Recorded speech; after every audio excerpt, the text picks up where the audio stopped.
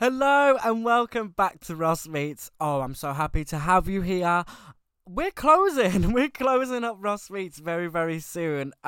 Which is very weird for me. It's very strange. I'm feeling very strange about it. I was thinking about doing a second season, but I'm thinking now that we should just move on to do another project, to do something else. And evolve. It's very strange. I've got lots of ideas bustling in my head as to what to do next and what to move on to.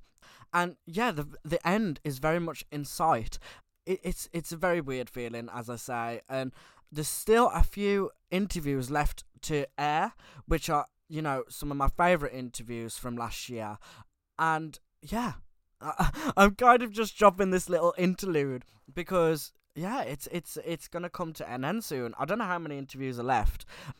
Yeah, I'm dropping three here today, and they are interviews that are very, very close to my heart. We've got Yxngxr1, The Rogues, and Hugmynd, and they are such talented, brilliant artists. Some of the artists that are filled with the most variety here on Ross Meets. They are really, really fabulous, and I've held them back for a little while now. As I say, all these interviews were filmed last year.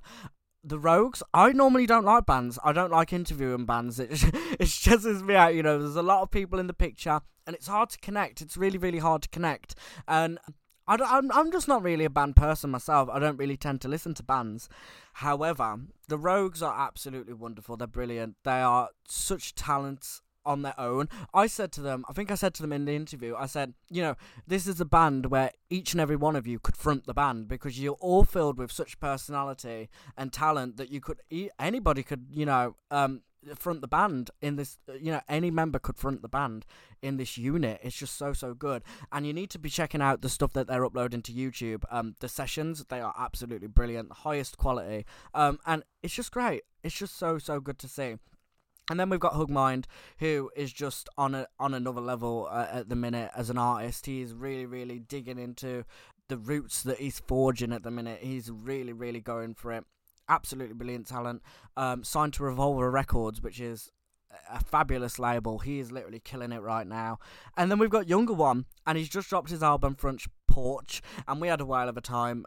It was very, very nostalgic. We had a very, very nostalgic chat, which felt really, really good at the time. And this interview was recorded before his album came out.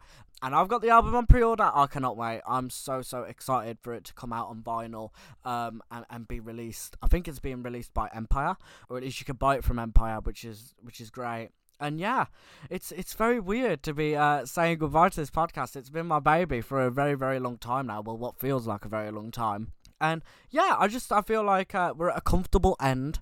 We're coming towards the end. And yeah, I'm excited for you to hear the rest of the interviews that are going to be appearing here. There's not going to be any introductions on these next few interviews. We're just going to be jumping straight into them. The next three, we're just going to be jumping straight into the interviews, going for it and hearing from Yxngxr1, Hugmynd, and The Rogues. So yeah, I'm very excited for you to hear it and enjoy.